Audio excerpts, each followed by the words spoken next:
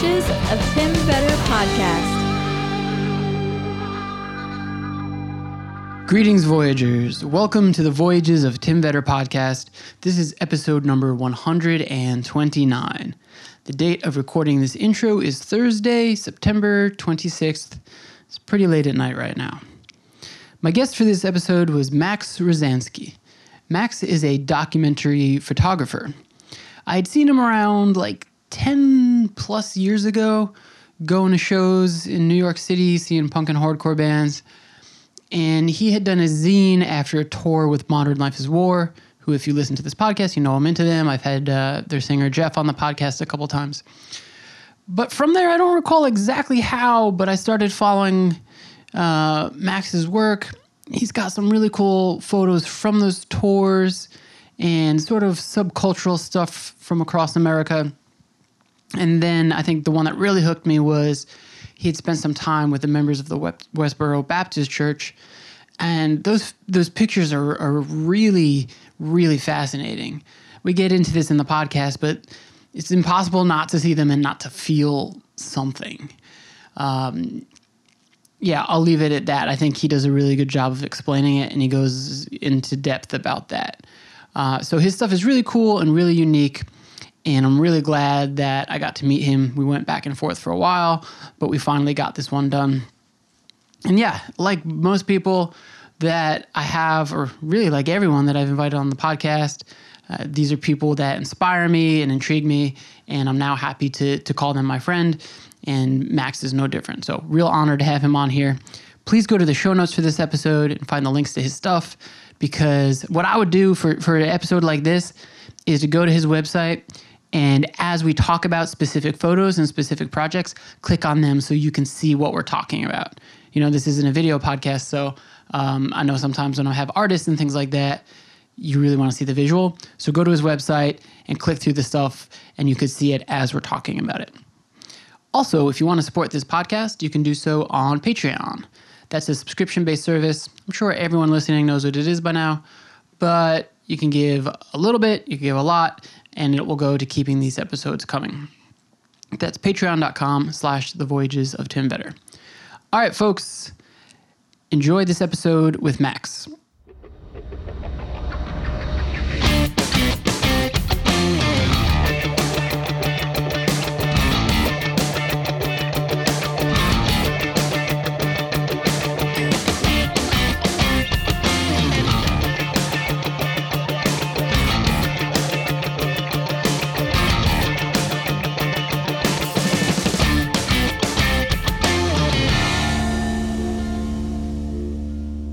I don't recall exactly how we first linked up. It might have been after I did an episode with Jeff. You might have reached out to me, or I might have even reached out to you after seeing your pictures. But I had seen you a whole bunch back in the day.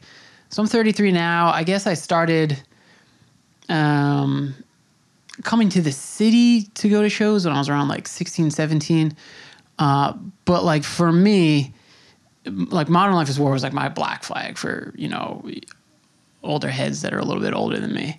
And I remember seeing you at a bunch of shows. So then like I reconnected then when I saw you in the photo project that we'll get to in a little bit. But I guess first, man, like, are you from New York originally? No. Originally I was born in Lithuania in Eastern Europe. Whoa. And my family came here at the end of '89, so I just turned 7. And so at first we were in Bridgeport, Connecticut for like 9 months. We came through like a program that helps religious refugees. So from Eastern Europe, basically, like if you were a Soviet Jew at the time, they'd bring you over. Yeah. And they pretty much like, you tell them like where you want to be, and they're like, yeah, we'll do our best. So like, my family had some distant relatives in New York, so they were like, okay, yeah, we want to go to New York. And they were like, okay, cool, Bridgeport, Connecticut, which is not New York. Right. So, you know, we were there for like almost a year, and then my dad got a job in New Jersey. So my family moved to New Jersey, and I pretty much grew up there from like 7 till like 19 or so. Whoa. That's wild because I was literally today just talking to someone at work who I found out today had immigrated from the Ukraine in the 80s. And she was like, you might not know this, but the anti-Semitism was like really insane in the 80s in Eastern Europe and in the former Soviet countries. And like, I was not aware of that. So that's a really serendipitous kind of connection there that you came for the same reason. It's, you know, I mean, I think I was probably a little too young to feel the brunt of any of that, you know, because when you're like 5 or 6, that's like probably before that kind of like comes into, you know, the vernacular of people using that against you. Mm-hmm. You know what I mean? It's like my brother's 5 years older. My cousins were like 7, 8 years older. They definitely kind of felt that. I think I was probably a little too young or too naive or just, you know, in preschool, you don't have kids kind of like saying that sort of thing. So, you know, I personally never felt that, you know, from the perspective of my parents, like they definitely felt that. And, you know, like I said, from my brother and my cousins. And I mean, I've kind of like spoken with my parents about them. I've kind of like asked them, you know, what it was like. And, you know, it's not like, you know, it's not like a day-to-day thing where like you're walking down the street and somebody's going to like try to like attack you or something like that. But it was more kind of like, you know, if you try to, let's say, work your way up in a company, like the top positions were not designated for you. Yeah, regardless of what you did. That just wasn't for you. Things like that. And there was kind of like overt, you know, prejudice or racism or whatever you want to call it, you know, religious bias. You know, I mean, I know like my cousins, you know, had to get into like fist fights and things like that. Whoa. So that was probably lined up for me, but I never really felt the brunt of that. I had a pretty happy childhood there. I saw that somewhat recently you were doing a couple of initiatives for Refugees Now. I saw you were doing a computer project. I think before that there was a fundraiser you were doing. Is that the sort of connection to you doing that work, or is it just that you are, you know, a humanist? Maybe a little bit of both. Okay. Yeah, it's something. I mean, definitely. I think when I started doing kind of like fundraising and community work towards programs that help refugees, it was right around the time of the last presidential election. It wasn't right around the time, it was during that, because that's the reason I started. And kind of like as I saw the rise of, you know, the current president that we have in office as he was gaining momentum, and I kind of saw the rhetoric that he used to incite, I mean, not just anti-immigration sentiment, but just hate and fear for anyone who's not like you. It kind of struck a chord with me just because, I mean, what I went through is nothing like what a lot of people that are going through that are coming here. I never had to flee any sort of, you know, dangerous situation or real persecution. And, you know, and my family, I would say, didn't either. Like, obviously, they left for a reason. They felt like, you know, they weren't treated properly, but it's a lot different than fleeing you know, a place that has an active war going on or whatnot. So obviously when this presidential candidate was using this rhetoric, it kind of struck a chord with me, and I was trying to think of like, I felt kind of powerless in a way. Like, what can I do as an individual to kind of combat this? And, you know, relating to me coming here, my family and I were very, I'm trying to think of like exactly how to express this, but basically like a lot of people helped us that didn't have to help us. And they, you know, and they helped us.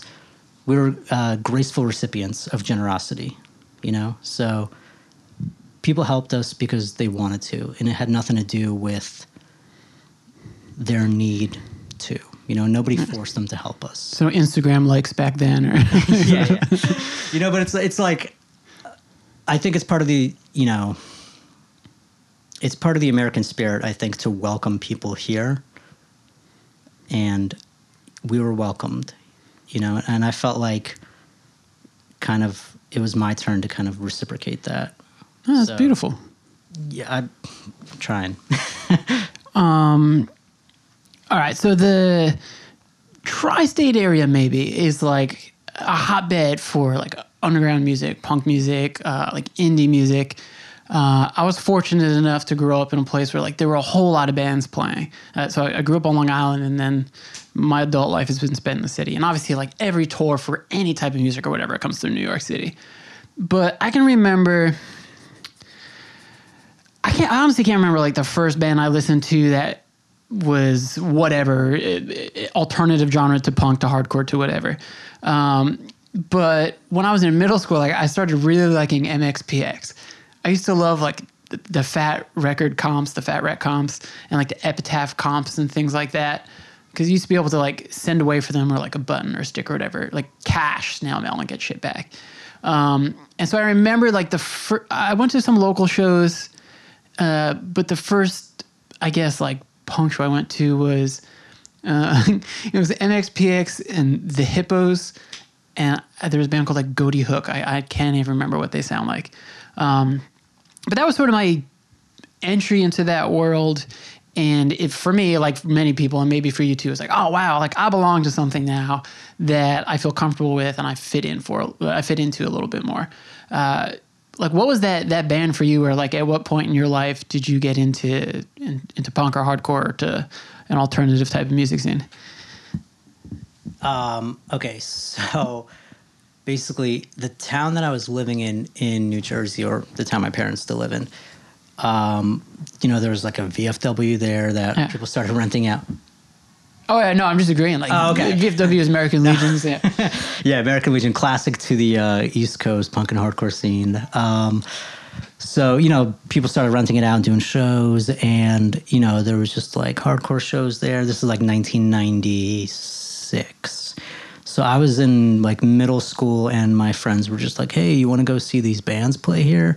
And I was like, "Yeah, sure." And like at the time, I was into, whatever like the popular kind of like extreme music was on the radio, and I think like going to see people that are slightly older than you playing music at a VFW hall. I mean, it sounds so silly, but it's just kind of like, it's so approachable. They're like, oh shit, like I could do that. Even if you don't like play an instrument, it just kind of like gave you this idea of, oh, like they're, they're creating this thing because they want to, and it's so possible to do that. And I think that's kind of like the main reason why I was drawn to it. And yeah, I think just the idea that you can create something for the sake of creating it, and it doesn't need to be enjoyed on a mass scale, that people can enjoy at a VFW hall in New Jersey. Yeah. You know what I mean? Yeah, so I think that was just kind of like a big initial draw to it. And, like when you're in your younger formative years, it's like, I feel like a lot of people probably are looking for whatever the thing is that their friends are not into, to separate themselves and to give them their own sense of identity. So even though like a lot of my friends were simultaneously getting into that same kind of music scene, it felt kind of like outside of pop culture. And, when you're 13, that's kind of like an important thing to a lot of people. I could, it's like, I think discovering it in my formative years kind of like was a big thing. Like, I don't know if it would have had the same effect had I discovered it, as like an adult with way more life experience or whatnot. But it was definitely important, just showing me the possibility of just kind of like, if you want to do something, just go out there and do it. Yeah, no, that's really fucking cool, man. I was looking back through, I've got like a show list I used to keep and like old photos and stuff. But at this point, after moving and selling stuff, like I've got a bunch of hard drives all over the place, so I can't find the show list. But there's two things that I'm thinking of. There's two shows or tours I'm thinking of. One was like the second time, I believe, that Modern Life is War played at Croutons. It was after something. I don't know. Maybe they played a show at like the old Knitting Factory, maybe on Leonard. Maybe that was it, if I'm remembering correctly. But then I remember this one, I guess like East Coast tour, and I went because again, like this was the band to me, and it sounds cheesy saying that now as like an older person, but I've already said it when I've had Jeff on here. But I saw them play in Connecticut. They played with Crime and Stereo, and then they played in Jersey. I can't remember the band. There was like this like moshy type of band, but I think this was the tour they did with Spanish Bombs when Spanish Bombs had like the demo in like the brown paper lunch bag. But I remember seeing you at those shows, and the reason I really remember, and hopefully this doesn't embarrass you, but first of all, you were like a stage diving guy. But I remember at that Jersey show, it was Jeff's birthday, and like you poured whiskey over his head, and it got in his eyes in the middle of the song and everything. Do you remember this? I do remember that. Yeah. Sorry, I know you're a dad now, so. Yeah, so I guess like leading up to a question, how did that connection get made, and how did you end up on that tour and subsequent tours with them? All right. I mean, first, I do remember that because I do specifically remember Brett, the guy who used to own that venue, and he's like kind of like a successful businessman at this point. But he was like, "Yo, man, you can't be doing that. I got kids in here," and he's right. But I mean.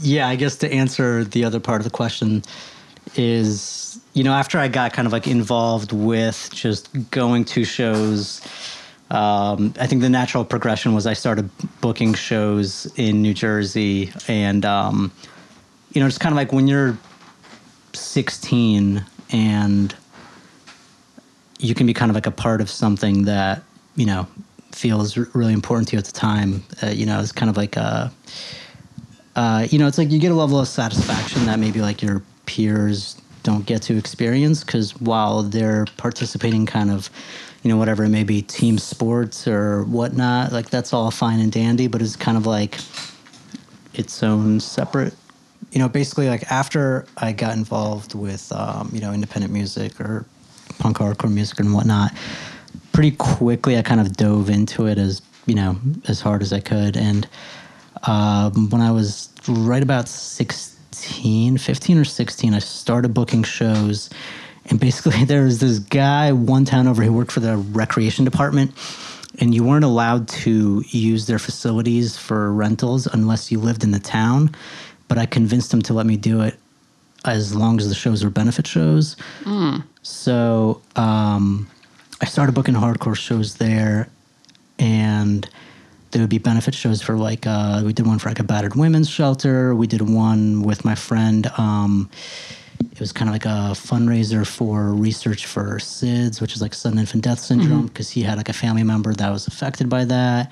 We did some other shows, and it was just kind of like taken back to what I was saying. Like when you go and you're like 13 or 14, you see people just kind of like making music because they can.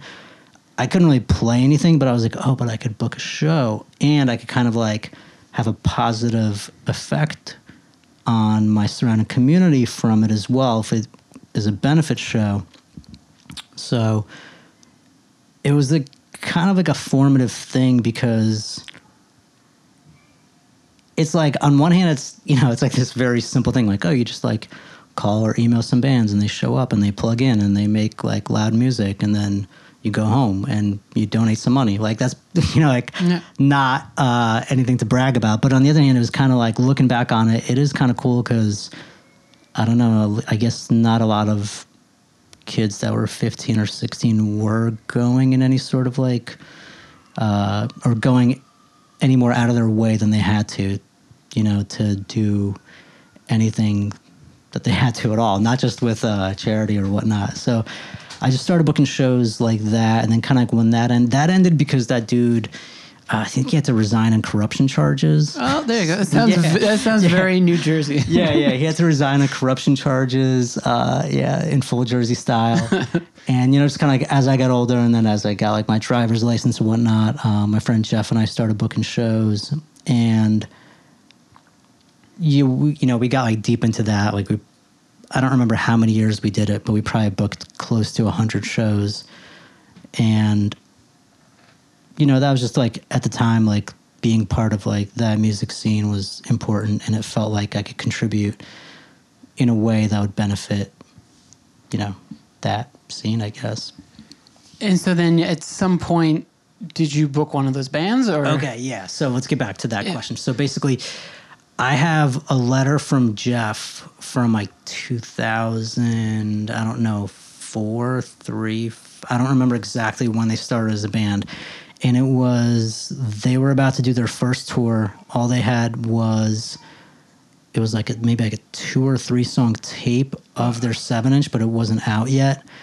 And basically it came in the mail and it was like, I think it said something like, they were like a newer band. They were from Iowa and they were friends. There was another band called Holding On from Minnesota. I was going to say In Control, but yeah. Okay, Holding On, that's right. So Holding On's from Minnesota. Modern Life is War is from Iowa. So that's like, I don't know, probably like 6 hours apart, but for them, that's like neighbors, So I think maybe like one of the guys from Holding On was like, yo, check this band out. They're from Iowa. And it was like, oh shit, what? Like, it just kind of, I don't know how many real punk or hardcore bands I really could have thought of from Iowa at that point. So it was kind of like, it kind of worked in their favor, I think, getting some ears because of being from kind of like a small town in the middle of nowhere.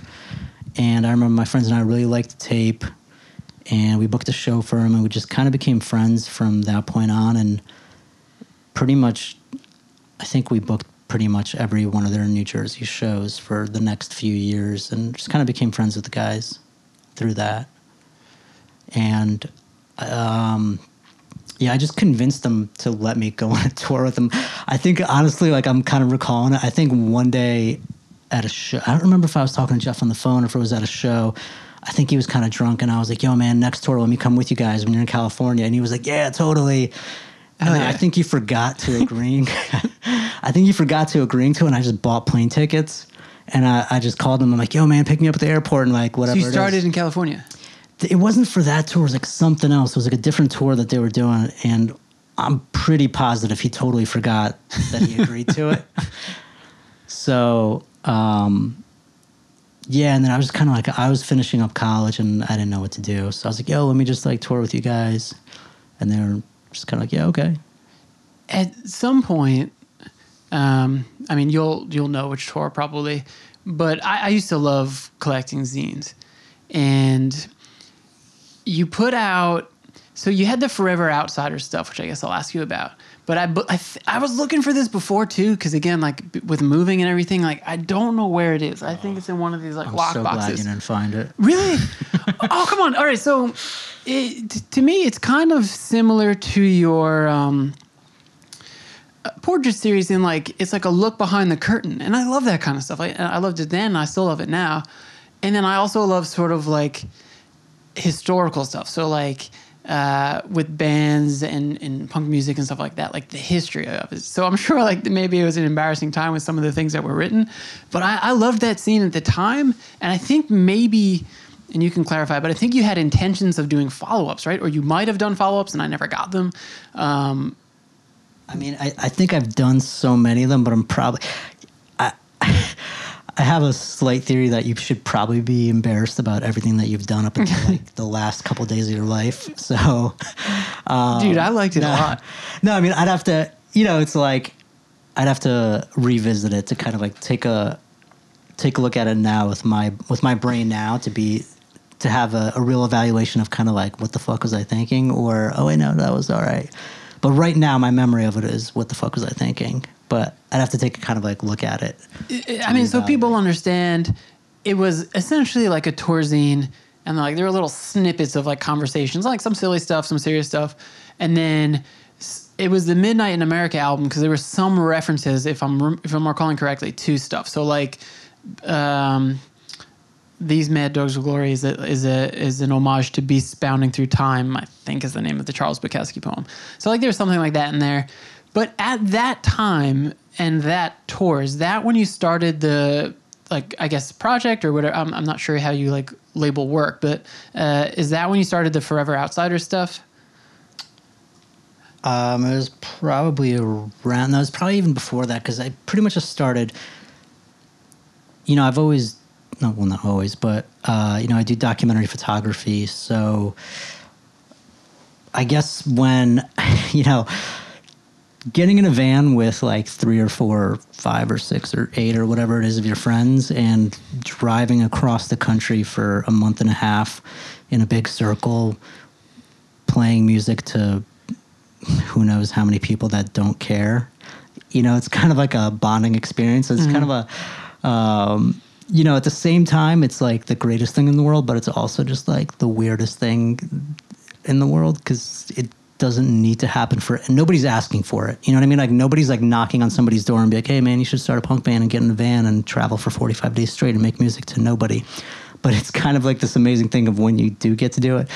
I don't know. It's in a way, it's kind of like character building, but also it's just a not nomadic way of traveling, but it's definitely different from what your average person experiences. So it's kind of funny because like when I tell people like, yeah, I've been to the 48 continental states, but also a lot of that I haven't seen like all the things you actually have to see in those states. You know what I mean? So it's like, it's just like a different way of traveling, a different way of seeing things. And as a photographer, I had kind of like a visual idea of capturing, I don't know if it's like behind the scenes, there's not really, you know, like a velvet curtain to pull back really when it comes to like stuff like this. But I was just trying to document the mundane or the funny things or the interesting things that happen that maybe to somebody outside of that world, give them like a slightly better idea of what it's like to go on a tour. Like, I guess I was never really that interested in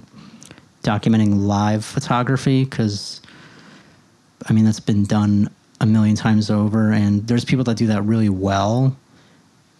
But I feel like it's just like, I don't know how many pictures of people jumping like with a guitar can you do. After a while, it's kind of like the same picture. Yeah. And that's no diss to people that do live like band photography because some of it is really amazing. It just was never my bag. Well, what I love about it, Max, is the way I can relate to this is I did one 5-week tour when I turned 21 on that tour in Texas. I went to buy beer and they were like, "No, we're not selling you beer." I'm like, "No, I'm really 21 today." But maybe similar to your experiences or to what you're talking about, likely a lot of people listening can't relate because they haven't done, like real DIY tours or whatever. But one of like the main aspects of it is exactly what you were talking about. Like, it's not travel where you're going and doing all the sightseeing. Like, you're in a van, like you're looking out a window and then you're in a place. And often those places you're sleeping on someone's couch. You're sleeping on someone's floor. There's house shows. There's DIY venues. You're getting bed bugs. Yeah. You're getting bed bugs sleeping on a dude's couch in Missouri. Exactly. Like, you're eating spaghetti like 10 nights in a row because that's what like the host house is making for you. But like, as such, you get to see how like a lot of common people are living around the country. And like, you get to see a lot of middle America, which you don't, often get exposure to, especially being someone like living in New York City or Jersey or Long Island. And so like when in preparation for this, I went back on your website, which I would encourage people to do because you have the Forever Outsider stuff on there. And it just like, it looks fucking wild. Like, you see people hanging from hooks from their back and like broken noses and all sorts of wild stuff that is quite normal, I guess, to the very unnormal life of a person that's on a tour across America. And so in that regard, I think it's really cool and really valuable for someone who has no exposure to that to like go and see pictures of that. Because like you said, a lot of people are taking pictures of bands and venues, but there's not a ton of stuff out there that's published other than like on people's Instagrams and stuff of like tour life, if that makes sense. So that's just my way of saying I appreciate it, man. I think it's pretty cool. Thank you. Yeah. All right. So with that said, there's a couple of projects that you did that I think are just like really, really, really fascinating. When I was younger, maybe again like 21, there was this British documentary film guy interviewer named Louis Theroux. I don't know if he still does stuff. I'm a little bit out of touch nowadays. But he went and he spent some time with the Westboro Baptist Church. I'll give a quick synopsis of them if people don't know who they are. And you could probably do a way better job of this. But essentially, as I perceive them, they are a group who is religious or even hyper-religious or maybe fake religious. I don't know. I'd love your opinion on this. Because I just know from stuff I've seen. And they're also like essentially, I guess you could classify them as like a hate group because I don't really even feel like using some of the language, so like I won't. But like, you know, they hold up the signs like against homosexuality, and you know, like they protest like soldiers' funerals and things like that. What was it? Fred Phelps was the guy, I guess, who founded it. And they go around, they do this, and then when people react to them, they sue them. Can you have a project where you went and you photographed them? Like, can you talk about like the genesis of this, how it started? And then I have a bunch of follow-ups because I think this is incredible. The way that I started kind of photographing the Westboro Baptist Church was initially I was working on my college thesis and I was documenting a lot of mostly children that were kind of being put into activities for the sake of fun or tradition. And I was really kind of interested by that. You know, growing up, it's like if you have parents maybe that are really into a specific sport, they'll put you into that, whether you want to be in that or not. And that kind of like idea goes beyond just sports and recreation into just all sorts of different cultural or religious activities or ideas. So kind of like for this thesis, you know, my teacher at the time, whose name is Abby Robinson, she's actually an amazing photographer, and she was like, you need an example of how religion plays into this as well. So a lot of the photos have kind of like a tinge of, I would say, dark humor to them. And I guess when you look at the Westboro Baptist Church, it's like if you're coming at it from a certain mind frame, their message is beyond horrific. But it's so, when you first encounter it, it's so out there that you almost can't believe it's real. So there is kind of like this slight, it's kind of weird to say, but there is kind of like a slight dark humor element to it because it seems so unfathomable that humans would be capable of what they actually do. Mm-hmm. But they are 100% serious. And then it goes from, in any sort of way, funny to just absurd, horrific, all sorts of other emotions. So they were coming to Queens to picket a Billy Graham, he was like an evangelical preacher. Yeah. So they were coming to picket him. Really? Yeah, because they'll picket anybody who's essentially not them. It's so wacky. So, I can't like explain 100% what they're about, but I'll do my best. Their whole vision is that everybody is on their path to becoming a hellbound sinner, and they're simply trying to warn them about what they're doing wrong with their lives. So that includes pretty much every single human being on this planet, but they've realized they're very media savvy. So they've realized the more offensive they make their signage, the more high profile people they go after, the more eyeballs they get on them. That's kind of like who their target is. Mm-hmm. And that's not to say that they only go after high profile or hyperly offensive, subject matter, but I would say their subject matter is hyperly offensive at all times, but it's not directed towards high profile people always.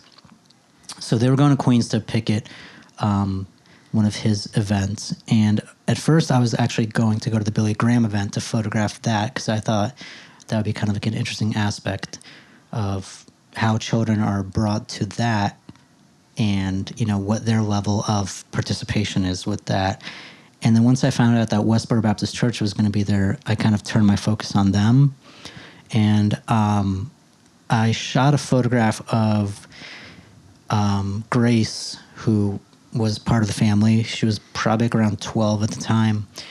And she is standing on an American flag, and she's holding a sign. I believe the sign says God hates, and then there's a derogatory term for homosexuals. And she's also wearing a Vote for Pedro shirt from Napoleon Dynamite. Yeah. And she's also simultaneously texting. And it was very surreal to see. It's an amazing juxtaposition of things. Like there's a lot going on. And kind of, if you look at it visually, like I don't want to kind of like go into it, but there's some kind of like visual elements in the photo that you could pick up on that make it even weirder. But that's kind of like for the viewer to try to find if they kind of like see it. But it was such an absurd moment seeing a child that on one hand, is texting whatever, a family member most likely, but they're sending a text message and their child, they're wearing a Napoleon Dynamite t-shirt and they're clearly, unmistakable for an adult. They're under the age of 18. They're here with their family and they're displaying this very extreme message of, they wouldn't call it hate, but we would, the average person would, they would call it a warning. Right. They Redemption or something. Well, they try to justify it as they love the person that they're pointing the sign at, and they just want them to understand what they're doing is going to put them in hell. So they think of it as, as a show of love towards that person. Obviously, I would have to disagree, but so the whole thing was just very absurd, and I'm going to kind of jump forward a little bit. Like I've had to actually get into arguments with people of whether that photo was real or not because they were convinced that it was set up. I think the absurdity of it is so high that they were convinced there was no way that it's real. And that was kind of like a lot of my initial interest in the group was it was unfathomable how they could be real. And I was kind of interested in getting to know them beyond the facade of these signs and beyond the absurdity. So I kind of like just started speaking with them at that event and they were super friendly, and which is also weird, and they were also they came off very kind of like intellectual and just like culturally savvy. I had a preconceived notion that they were just gonna be, for lack of better words, very stupid and have no real knowledge of like the outside world from what they believe in, but they were kind of like deeply ingrained in American culture and were highly educated, which made it really even more fascinating. So when I started kind of speaking with them, and they were super friendly, and I just asked them like, oh, where are you going to go next? And they were going to go to St. Patrick's Cathedral to do another picket because, why not? Because that's what you do. Huh? I mean, I can't explain it. You'd have to ask them, but why not? So I kind of I took the 7 train over with them, and I just got a chance to speak with. And they're holding their signs on the train and everything. No, okay, no, they're smart, because what they do is when they have a picket, they have police protection. They they go through like the formal requirements to get a license to do their pickets. They get police protection. If anybody messes with them, that's kind of like when they sue the town for not protecting them. But realistically, that doesn't happen that much for how much they picket. Okay. And they, to their credit, it's hard to give them credit, but you do have to give them credit for some things. They do their best to be pacifists in the physical sense. Like, obviously, they're being super hyper confrontational with their language, and like that's not excusable. But as messed up as it is, they do have a right to say what they're saying, and they do their best to not physically involve themselves in any sort of altercation. So, whether you want to give them credit for that or not, it's something, right? Fascinating. So, yeah, it was fascinating, and it was like you're asking, did they take their signs on the train? And they don't, because they're savvy enough to understand that without police protection, things can pop off, for lack of better terms. Yeah. So, yeah, they put away their signs in just kind of like little portfolio cases, and they take off like any sort of like offensive T-shirts that they might have on, and they just kind of look like your run-of-the-mill standard like tourist family. And I think one of the main reasons I was really kind of like drawn to getting to know more about them was, on the train ride over, I saw kind of like a loving family. And it's really weird to say because their whole dynamic and their public perception is of shock value and of outward hatred. but I saw kind of like a family dynamic that seemed very loving towards each other. And I was really interested in that kind of duality and seeing if I could kind of show more about them than what they put out there. So I kind of like, I don't want to say became friendly with them, but, I spent some time just speaking with them. And then I don't remember if it was like a few months later or like a year later, I just like sent like an email to their general, like contact info from their website. And the mom, Shirley, she responded to me. She remembered like all these specific details about me, which was very impressive. And, she like same thing, like we were just kind of like shooting the shit. And like I mentioned that I was from Lithuania, and like she remembered that. And it's kind of like, it's like just taken back by just the fact that she remembered, because like I don't remember like half the things that I talk with people about. And, she was like, sure, you want to come photograph us? Come whenever you want. Just tell us when you're going to come. You can hang out with us for indefinitely, whenever. Whoa. So I was like, okay, so pretty much I just like booked a hotel, booked a flight they live in Topeka, Kansas. And, I forget how long I was there. It was like roughly a week. Maybe it was like 5 days or something.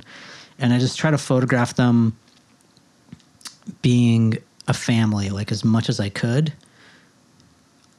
because I guess kind of like, the same thing if you talk about like the Forever Outsiders project, this is obviously way different, but that idea of like, we've seen like a million photos of bands on stage, right? But kind of like what happens when you're not on stage. And this is like that, but on like a way different level, because at that point they were kind of like they were starting to kind of get out there in the media, make their rounds. And I felt like in a way I'd taken, not to sound conceited, but I'd taken like the best photo of them picketing that was ever going to be taken.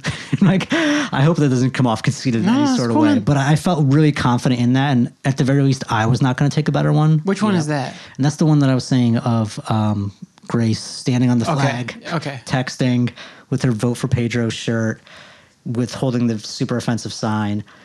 And I just felt like I kind of, as far as the protest photos, that was my peak. I was being realistic. I was not going to get a better one. So I was trying to think of what would be more interesting than the actual picket photo. And I wanted to try to humanize them, because it's easy to demonize them. It's easy to be like, these are, like, these are people that only care about themselves, or they have like a warped sense of what religion is, or they, have no right using this language towards anybody in a public setting.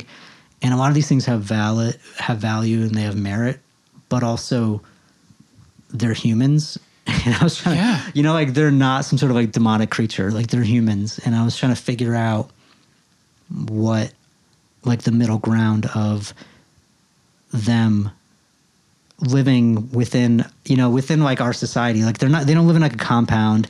They don't live like outside of the structures that we set for, communities. They live like they're part of the community.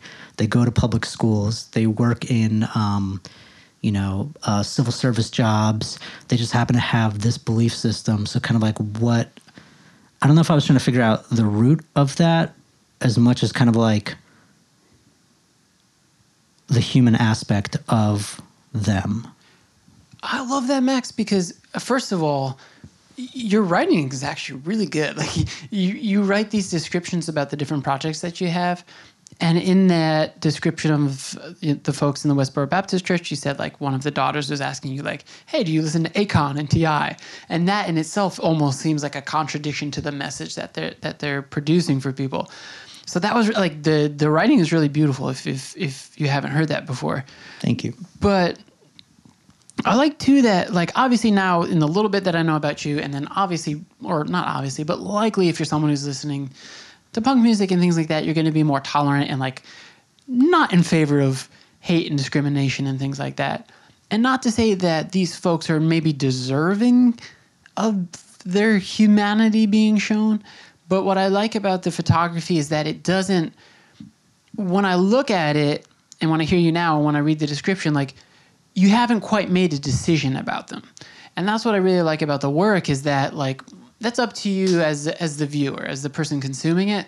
Like, if you want to make a final decision, you can make a final decision. But here's this girl who's a young girl who probably doesn't even understand half of the words that are on the sign, who just wants to watch Napoleon Dynamite and text, and she's holding like one of the most horrific signs you could ever possibly see. And that is a really unique part of like Americana, I think. And yeah, I just like that it's sort of apolitical, but still makes you feel something, but leaves you open to the fact that, like, this artist isn't pushing their viewpoint on you, but they're just showing you, like, here's this thing, like, interpret it. And yeah, kind of like you said, looking at some of them, it's just like, whoa, like, what do I feel? Like, do I want to be outraged? Do I want to be disgusted? Do I want to feel bad for this kid? Do I want to think they're brainwashed? Do I want to think, like, you know, escape this situation, kid? It's something that makes you think, and for that reason, I think has a lot of value for people that would check it out. So I would encourage people to do that too. Oh, thank you. Oh, actually, I have a couple comments on all of that. Of course. Okay. So, well, first, thank you. But I do think, kind of like, as a photographer or journalist, or anytime you're kind of like creating media about others and you want to do it in an objective way, it's kind of like your job to present it. It's kind of your job to present it from multiple angles, and I feel like let the reader decide. I mean, obviously, if you're writing an opinion piece, you know, that's different. But I guess with the photography, like, I don't need to beat you over the head with what I think about them. I want to present it kind of like as neutrally as possible and let you come to your own conclusion, because I want them to speak for themselves and I want my photos about them to speak for themselves simultaneously. So you don't need me to tell you what to think. Like, as a viewer, you know, you have your own mind to kind of like take that information and do what you want with it. And I guess kind of like from a photography standpoint, I could speak like specifically, you know, there's like certain tricks that you could do when you're photographing a person if you want to make them look, you know, not the best, let's just say. So, like, you know, there's like standard things, like you could light people in a certain way that kind of resembles kind of more like horror movie lighting, or there's certain angles that you could shoot from that are not flattering. And I have like no interest in using that as a trick because it's kind of like cheap to me. So I try to shoot whoever I'm photographing. You know, you have to kind of like, in this weird way, you have to kind of like love the person that you're photographing. You have to have like, I don't know if like love's the right word, but you have to have like some sort of respect for them, because if you don't respect them, like the work is not going to be fair. And I've never heard it put like that. That's really interesting.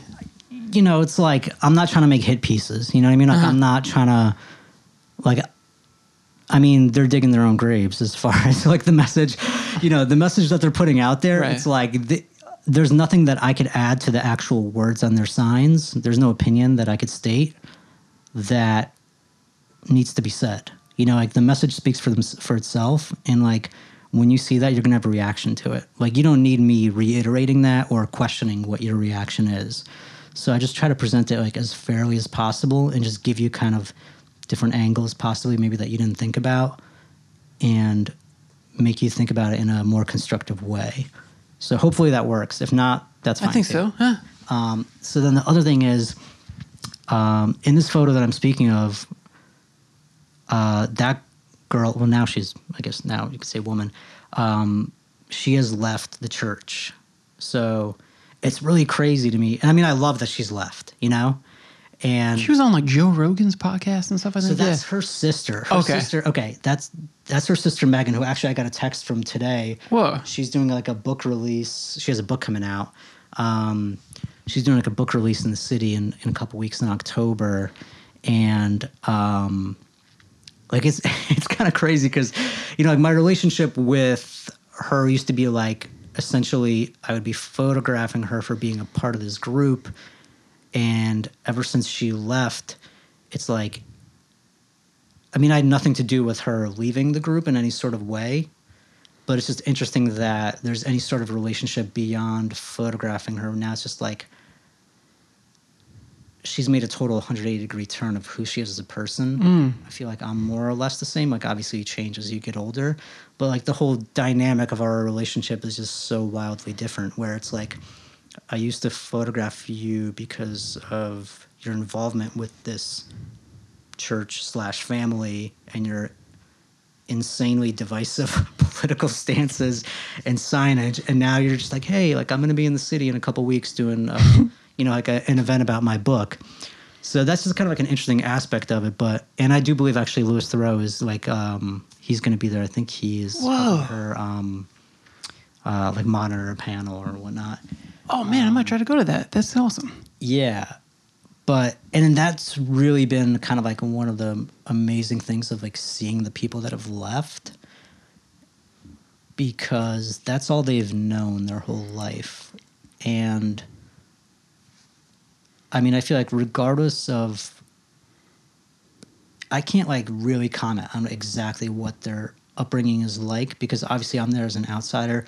And I don't know how much of it is put on as a show for me and how much of it is reality and what I'm actually seeing. It's hard to kind of like discern fact from fiction. Yeah. But there are a lot of kind of like loving aspects to it, to them as a family. So when you have parents that love you and a family that's supportive of you, and every single person that you associate with has the same beliefs as you from birth, the idea of leaving that is probably very tremendously painful and hard.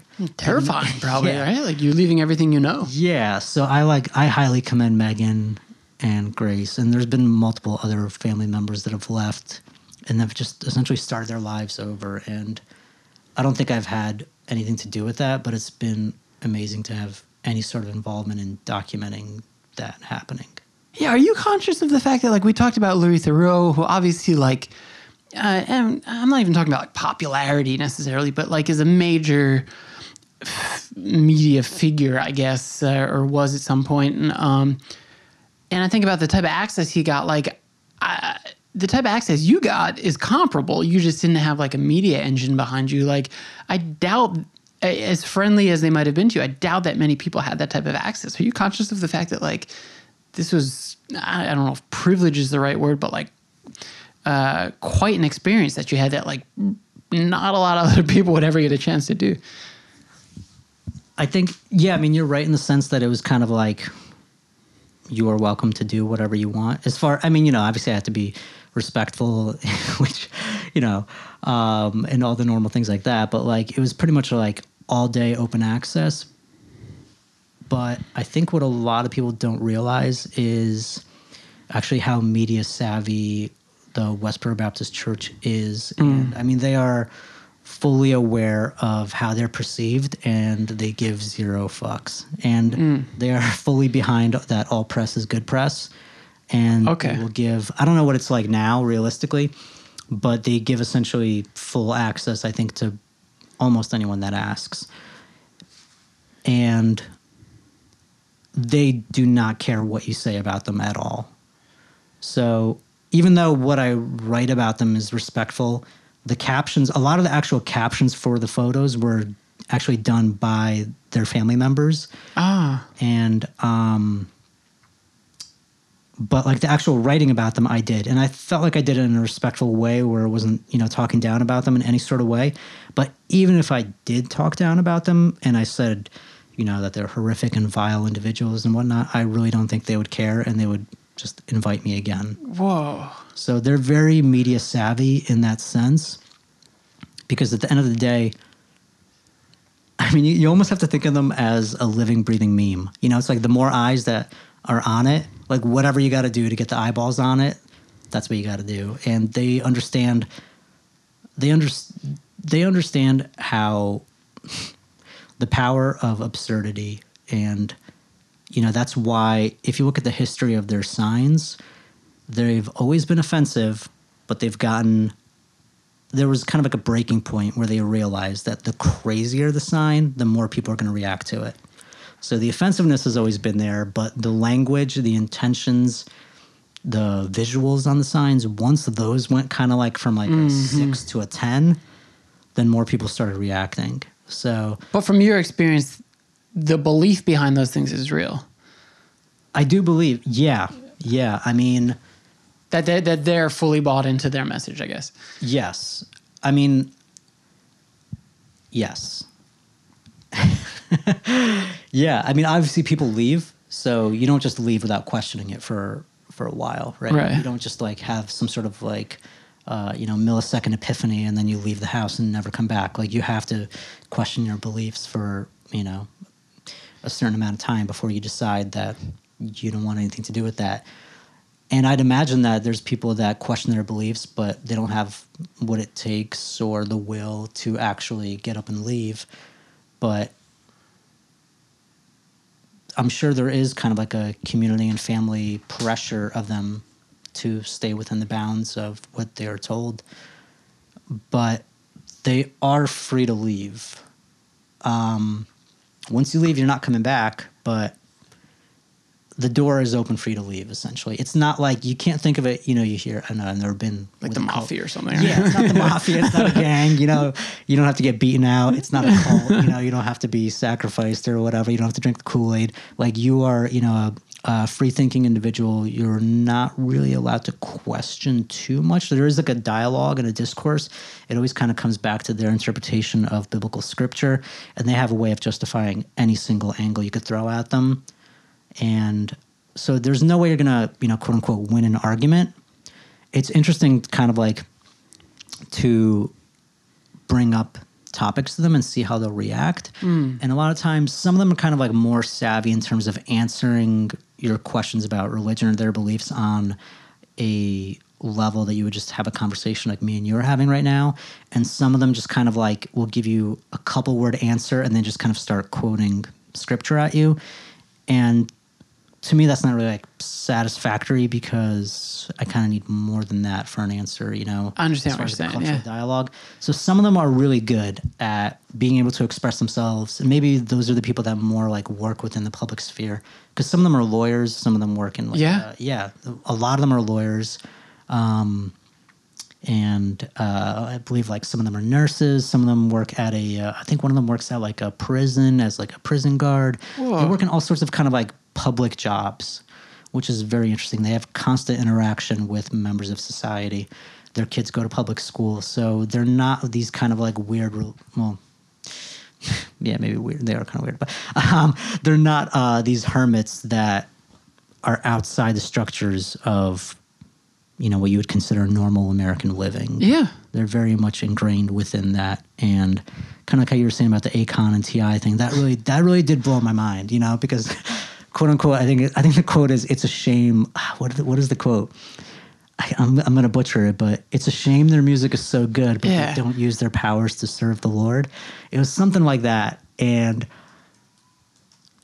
it, and like all their kids watch like whatever it is, like Spider-Man and SpongeBob and all this stuff, and it really kind of was blowing my mind of how, like, compared to my family who are immigrants, like they are way more what you would consider typical Americans as far as their cultural references. You know what I mean? Yeah, yeah. Like my parents won't watch The Simpsons because they're yellow. They think it's weird that they're not, they think it's weird that they're not painted like a normal human skin color of any kind. They're like, no, this is too weird.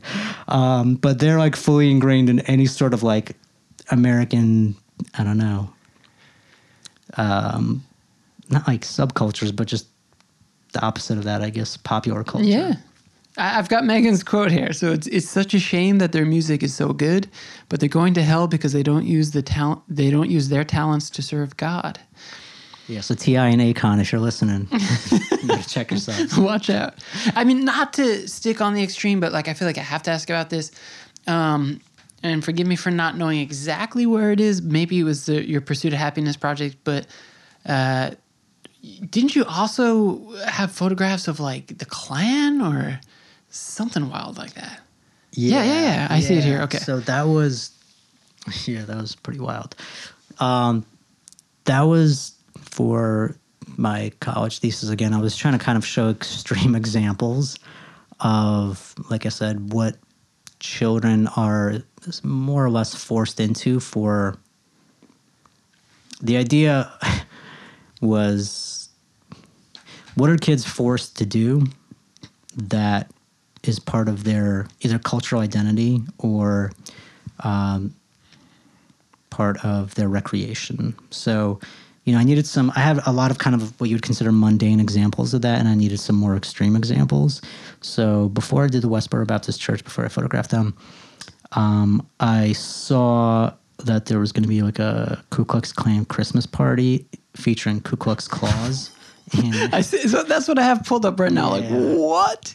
So I needed, this was in Indiana. That's insane. And yeah, I needed a really, really extreme version of some viewpoint that involved, quote unquote, family friendly activity that children were going to be at, that it would be okay for me to photograph. And I mean, this seemed like kind of the most extreme thing that I was going to be able to attend. So I just emailed them and asked if a few of us could go. And they said, yeah. And they said a lot of other kind of derogatory terms about a religion that I happen to be born into, but it's okay. I was going to ask, like, were you fearful? It was definitely a little bit sketchy because you're on private property, but you're surrounded by other people's, like it was just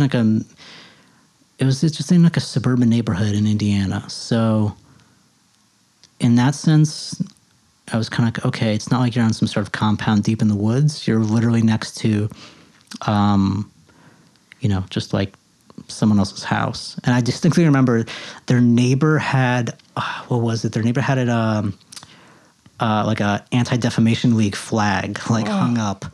So I was like on one side you have like the Klan with their like flag. Neo-Nazis, right? Like, yeah, and then like their neighbors are just like, no, fuck that, So that was kind of like a trip showing up to that and seeing that. But I was like, that kind of gave me like a little sigh of relief because I was like, okay, cool. We're kind of just like in the middle of like a suburban neighborhood. some humanity here. Yeah.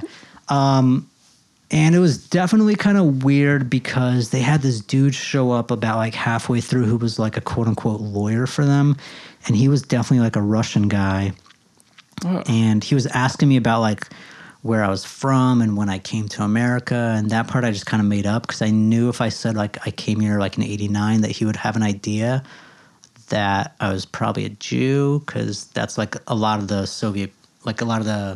Soviets immigrants in America from that time period came on like religious refugee visas or whatever. So I was like, oh yeah, I think I said like my parents came here in like whatever, like the 70s or something. And he was just kind of like, okay.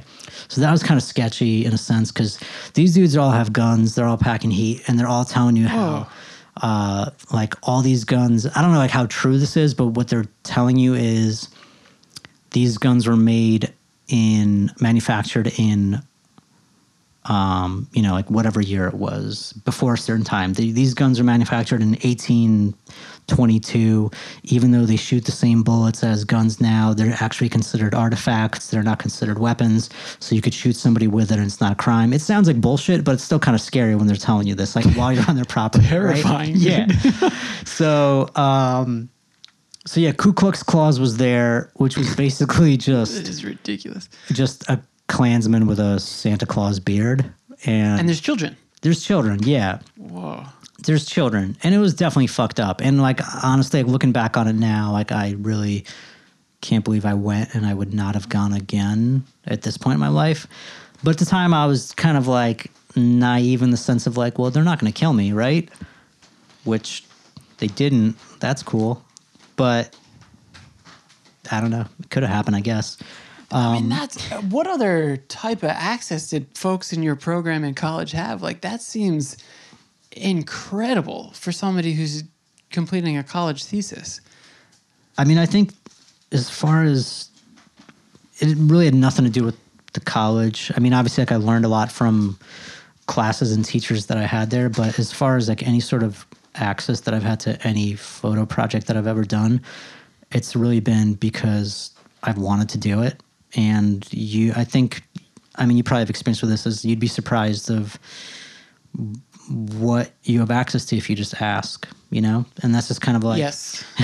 if you're creating like any sort of media, if you're working on any sort of art, if you're a journalist, or if you're doing any sort of thing that involves other people's participation, is like, it's not going to hurt to try and ask. And these, like, sometimes it's surprisingly easy. Like, the worst thing that's going to happen is somebody's just going to ignore you, Yeah. And you could try again later if you want. But I guess that's something that I've always just felt like all these projects that I've been working on, like the artist portrait project that I'm doing now, the Westboro Baptist Church photos, like when I went and I did the photos of the Klan, like all this stuff is just kind of like, it was an idea that I wanted to do it, and I just decided to do it. And it worked out because I kind of had the drive to put the idea into action. And that's kind of like all it takes. Yeah. So I know we're over an hour. I know we've been going for a while, and I know you want to likely get back to your family, but I have to ask, and first, I guess not ask, but I'll give sort of my interpretation on the portrait project, and then I'll ask you sort of what your idea behind it is. So essentially, as I see it, is you are photographing artists of many different mediums in their space of creativity. So it's their studio. Sometimes it's that their studio is their apartment or the place that they make their art. And what I love about that is, well, first of all, I'll be honest and say I've poached a person or two, and I've tried to poach more because, like, in a sense, for me, you're like curating a list of like really amazing, creative and interesting people. And so I love to just like go through it and click on it and be like, man, this person looks awesome. I'd love to talk to them some more. So I appreciate it for that sense. Razan, who you photographed, was on here. But so then, yeah, I'll use her as an example.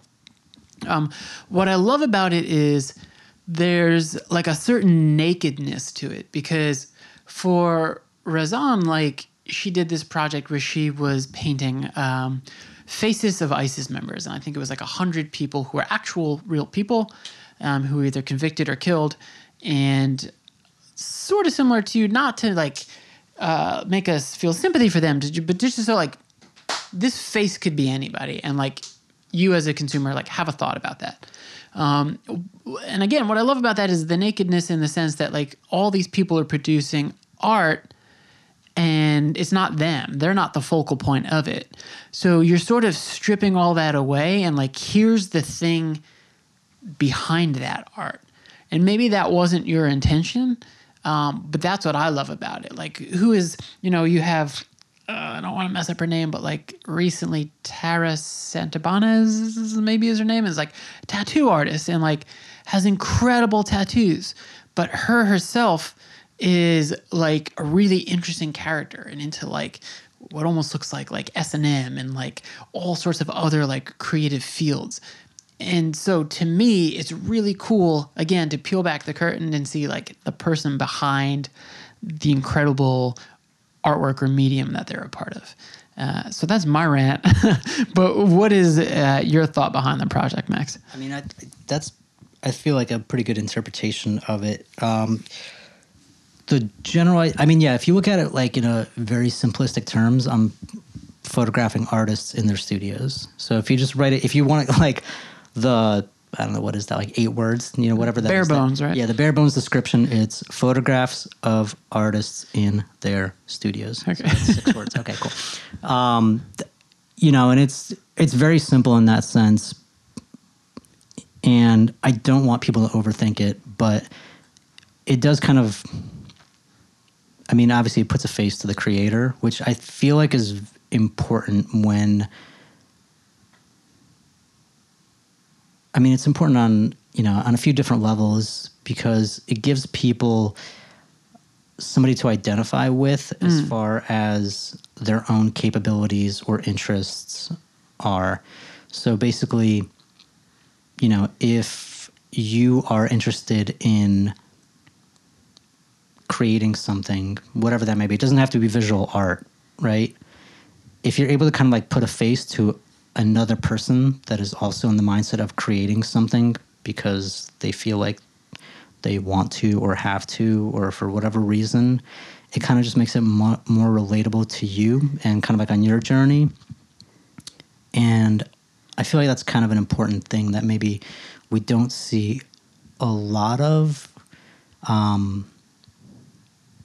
You know, in a sense, it's kind of like I don't want to say it's like the behind the scenes, like the same concept of, oh, how many times do you want to see the photo of the guy jumping with the guitar or the girl playing the bass or whatever it is. But in a sense, it's kind of like the stripped back version of that. It's this person in their workplace, but their workplace is their place of creation. And it's very simple. It's very bare bones. And it's like that for a reason, because I want people to look at the photos and be like, oh shit, it's just a person surrounded by a few walls and they're creating for the sake of creating. Maybe there's other intentions beyond that, but that's the bare bones of, you know, I think why people make art. They have a need or a desire, and whatever comes after that comes after that. But that's the initial reasoning. And I hope that when the viewer looks at it, they're like, oh shit, I could do whatever version of that for myself. And like I said, it doesn't have to be art. But it's like if you got the time and you have the energy, you should do something creative with your life, I feel like. So I hope that when people see the photos, it kind of just like, it makes it just seem much more approachable as to their own ambitions, you know? Yeah, there's like a really cool, almost like vulnerability to it. Like we keep saying behind the curtain, like the man behind the curtain is like is an homage to like the Wizard of Oz, right? Because they always think it's this grand thing. And I think if I'm recalling the movie correctly, like there's this giant projection of a face, and like behind it is actually like this sort of like small in stature man who like is not all that impressive. And not to say that that's what artists are, but it is really interesting in that, like, I don't want to blow her up, but like in going to Ryazansky's studio, it's like she's doing this thing where, you know, painting pictures of ISIS members in parts of America would like really stir up feelings in people, like one way or the other. Like, because again, some people be like, well, you're humanizing them. They deserve no humanity. Remember 9/11, even though that wasn't ISIS, but you get my point likely, or hopefully. But like I show up at her studio and she's a little bit shy, and like she serves me cookies, and like I'm sitting there talking to her in this space, and like we're eating cookies together and just talking about life and like her life in Kuwait and things like that.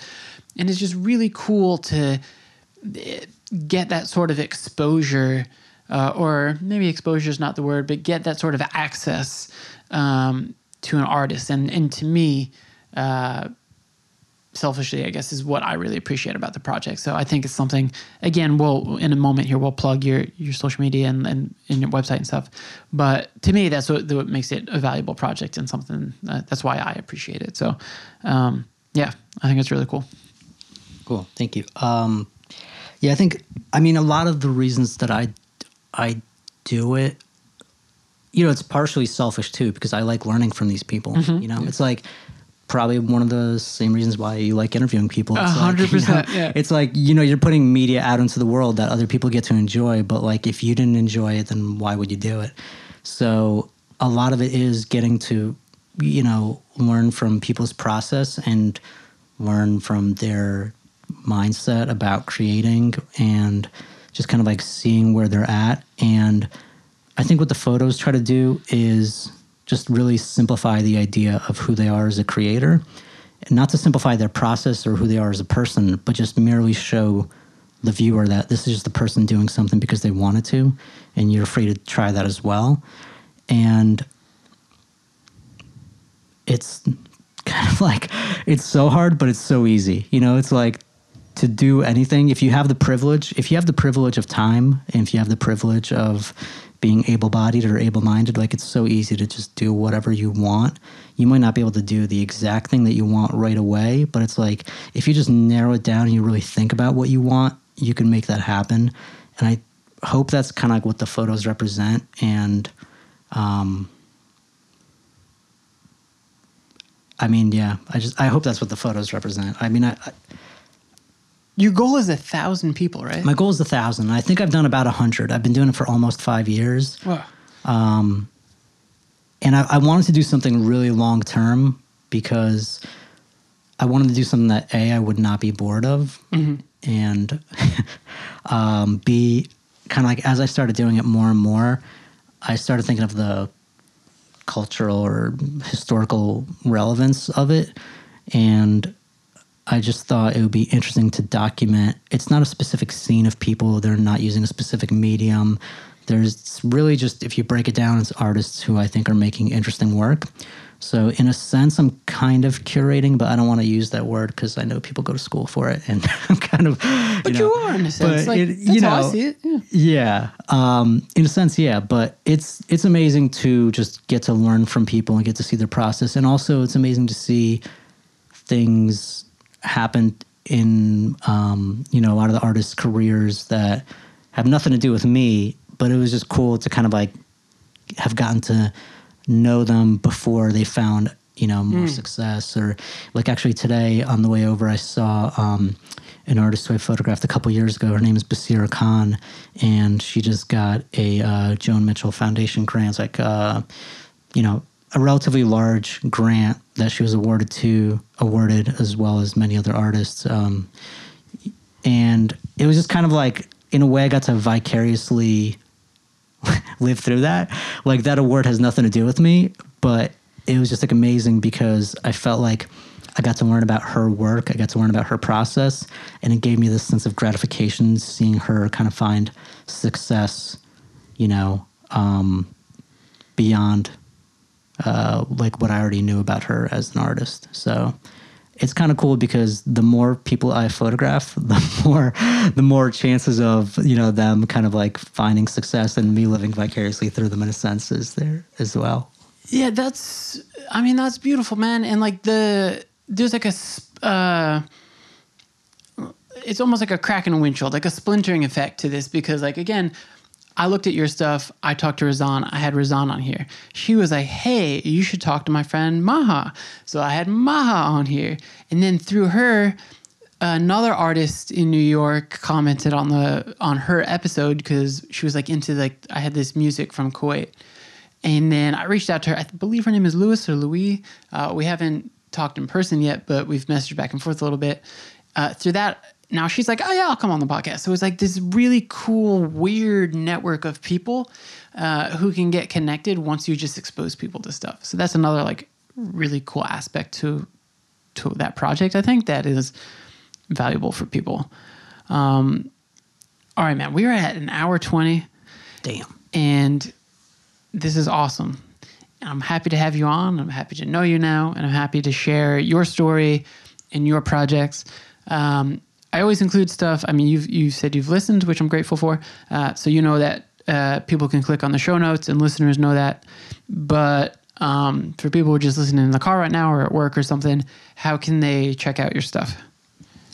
The easiest way is if you go on Instagram, it's artist portraits, and that's obviously just the artist portraits, but there's a lot of them there. And if you go to my website, which is my name, but it's really pretty hard to spell, it's just Maxim Ryazansky, but you probably got to check the notes on that. Yeah, okay. So if you put a .com on that, then you can see all the work. But the artist portraits Instagram is the easiest way. And thanks for having me on the show.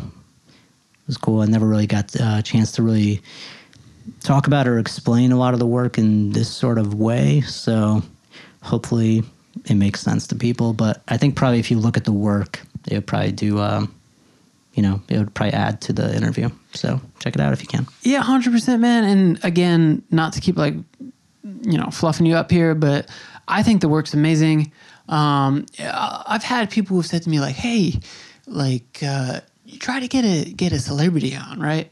Because you really want, like, if you want your podcast to blow up. I'm like, you know what? I don't think that that's my goal. And there's a lot of people who do like the podcast circuits of the big podcasts when they have a new book or something, and they say the same shit on like 5 podcasts within a week and you don't get anything new. I'm like really, really happy to expose people to people who are doing amazing things that they might not know of. So I'm happy to be your first. Hopefully you get a lot more, and I wish you a lot of success, Max. And then one more time, thank you so much. That is a wrap, Voyagers. Episode number 129 is in the books. Thank you to Max for coming on the podcast again. Please, folks, go to the show notes for this episode and find the links to his socials and to his website and follow him. He's doing a lot of really cool, exciting stuff. Take a look at all the cool things we were talking about. Thank you to all of you, as always, for listening, the faithful Voyager Army. And as always, folks, please, please, please take care of each other. I will see you, or you will hear me, next time.